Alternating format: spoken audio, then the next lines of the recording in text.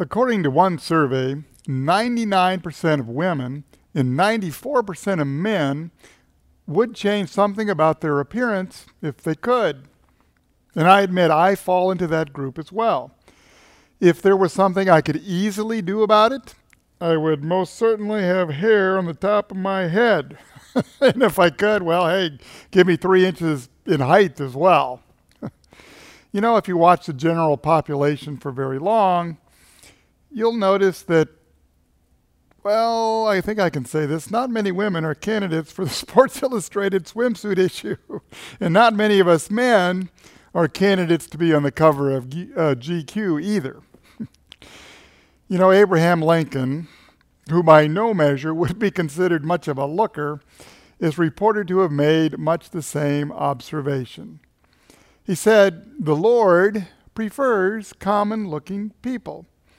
That's why he made so many of them." Well, in today's scripture reading, following God's rejection of Saul, who was Israel's first king, Samuel is told to go to Bethlehem to anoint a new one of the sons of a man named Jesse.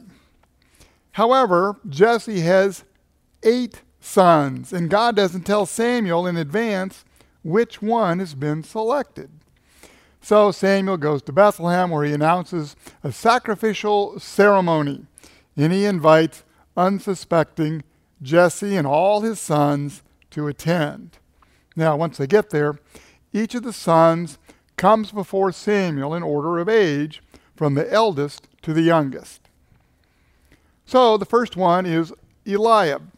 He's tall and he's movie star handsome. So seeing this hunk, Samuel thinks to himself, surely this is the Lord's anointed.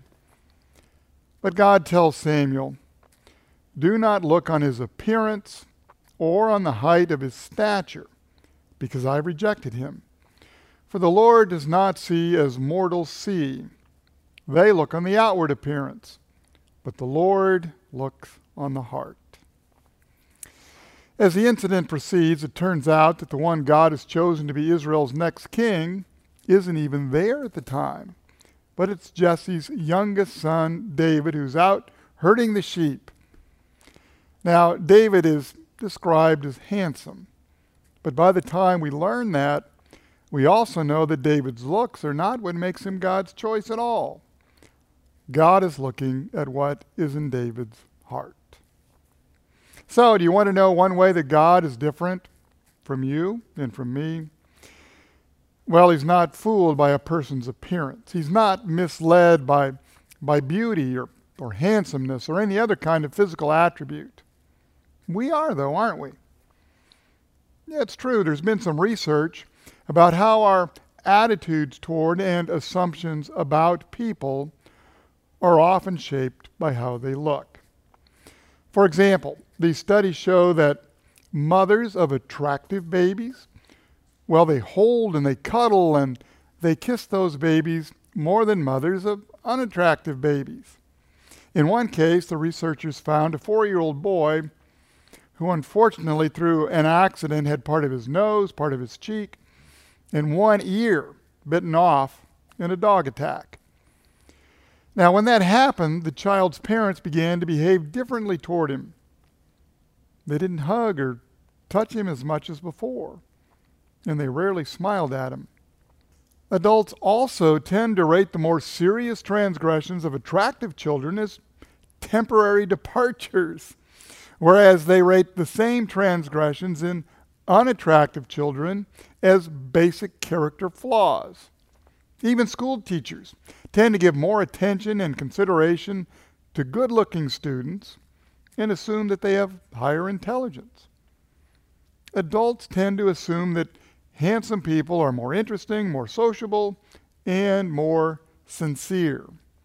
And good-looking female employees often earn up to 20% more than what we might call average-looking females. Now, of course, it sometimes works the other way, too, in that very beautiful people are often assumed to be unfeeling or stuck on themselves, and they sometimes have trouble being taken seriously. In C.S. Lewis's classic book, The Screwtape Letters, there's a great example of how people can be misled by appearance. Now, the book is written as if it were a series of correspondence between a master devil named Screwtape and his nephew Wormwood, who's just an apprentice devil. So Wormwood, the apprentice, has been assigned to capture for hell the soul of a young man, but he hasn't had any success. In fact, the man has become a Christian.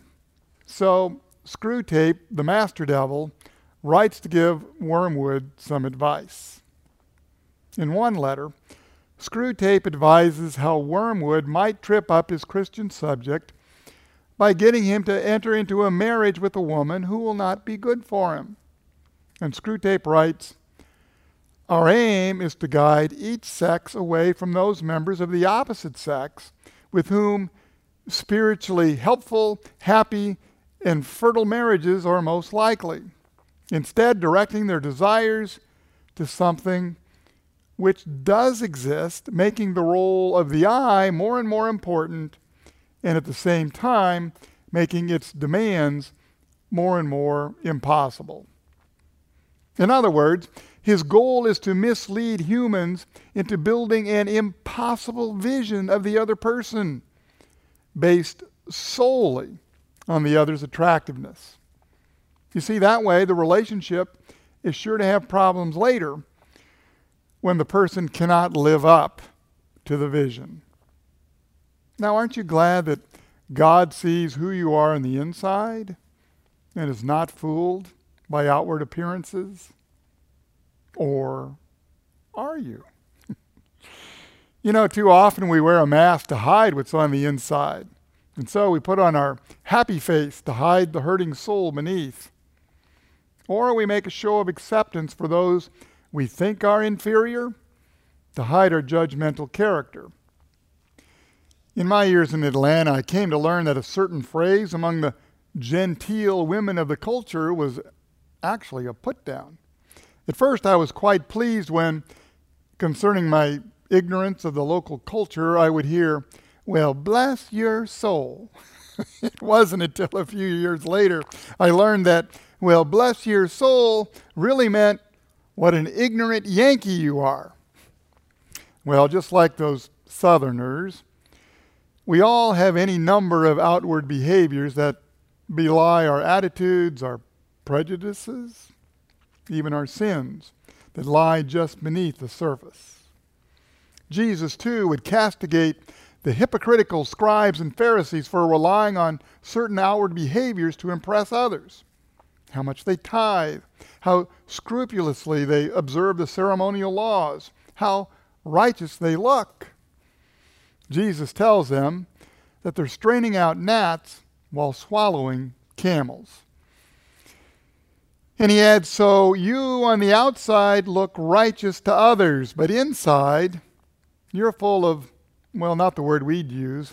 He says you're full of hypocrisy and lawlessness. Jesus, like his heavenly Father, has the ability to look at the heart. And so he sees our hypocrisy, our prejudices, our unhappiness, our sinfulness as well. But the good news is, while he can see beyond our sometimes ugly or unseemly physical appearance to look within, he can also change our sinful, ugly, inward self to a thing of beauty. And so we can pray along with the psalmist, "Create in me a pure heart, O God, and renew a right spirit within me." God comes to us in grace and mercy and promises to change our heart from one filled with sin to a heart filled with forgiveness and righteousness. What a beautiful thing. As followers of Jesus, then, we're not only changed on the inside from ugliness to beauty, but the same power that changed us on the inside also gives us a new way to look at other people. Of course, it's our natural tendency to be biased toward people one way or the other based on their looks. And we do typically look for outward beauty and impressive physical attributes. But as God's people, we can look past a person's physical appearance and learn a different meaning of beauty. Saying that God looked on David's heart to find him worthy to be the next king is just a way of saying that even though David was a really good-looking man, his real beauty was at the heart level. It wasn't his good looks that made him known to God, but his repentant and obedient heart. And that's why today's message brings such hope. God, the creator of the universe, knows your heart. He sees your value, not in your outward appearance or in your earthly accomplishments, but as his child, bought by the price of Jesus' blood. You don't need to be a celebrity or movie star or one of the, quote, beautiful people for God to take notice of you and love you. He already knows you because he made you. And he made you exactly the way he intended. You're special, just as you are, outward and inward flaws included. Frankly, we don't know why God made some of us better looking than others, or why he made us so that we're able to prefer certain physical attributes over others. And yet it ought to raise our confidence in the moral nature of God to know that when God looks at each of us, he sees our hearts and is not misled by our appearance. For those of us who are not candidates for the cover of GQ or a Miss America competition, that's good news. But it's also good news for those of you who are. For it's only at the heart level where an extreme makeover is really possible, and where with God, real beauty counts. And in the case of that kind of makeover, we aren't expected to be able to do it ourselves. Instead, God calls us to trust him to make us new, beautiful and new. And so I pray that God would also call us to look at others the same way, not by how they look on the outside, but how they can look by God's grace on the inside.